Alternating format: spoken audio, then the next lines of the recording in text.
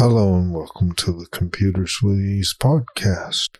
Here we talk about all types of topics related to podcasting, creating a podcast, editing, and making our podcast the best we can to reach our audiences and give them what they need.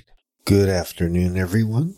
In this episode of the podcast, I'm going to talk about a subject that comes up all the time for all of us who are creators, no matter what type of item we're creating. And that particular topic is, where do I get help? I always have questions, and I'm always looking for the answer to that one question.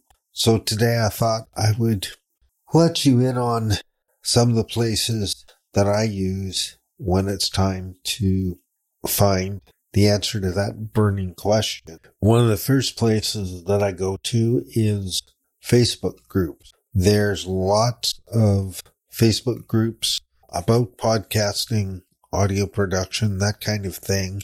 And oftentimes they will have the answer to a question, or some of the groups that I belong to allow you to ask questions. So when I get stuck, I can post a question in the Facebook group, and someone there is most likely run into the same question and has an idea of how to solve it. One of the other places that I often go to is, of course, Google. Because Google is such a large search engine with so much information cataloged, I can simply type it into Google as a question and see what comes back. Sometimes I get the answer, sometimes I get ideas, and other times the information is definitely not what I'm looking for. My rule of thumb is, if the answer is not in the first 3 pages of your Google search, i.e. the first 30 items, then it's time to rephrase the question and see what comes back. Now, another great source of help is from other podcasters.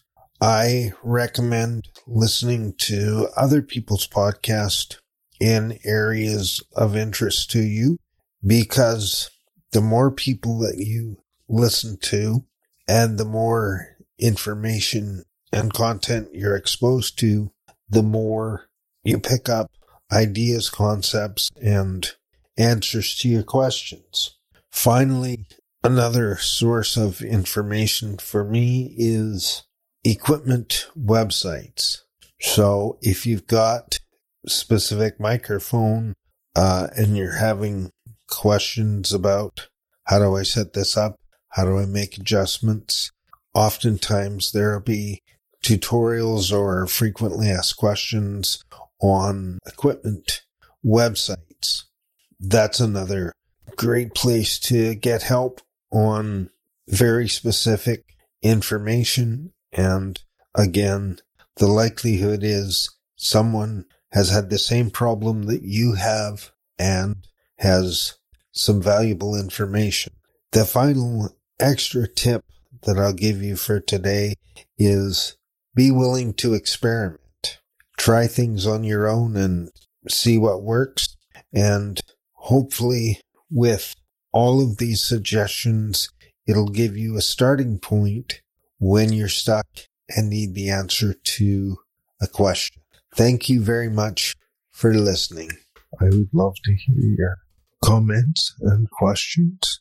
And if you'd like to be kept up to date on what's happening with this podcast and any bonus content, please feel free to sign up to my newsletter list.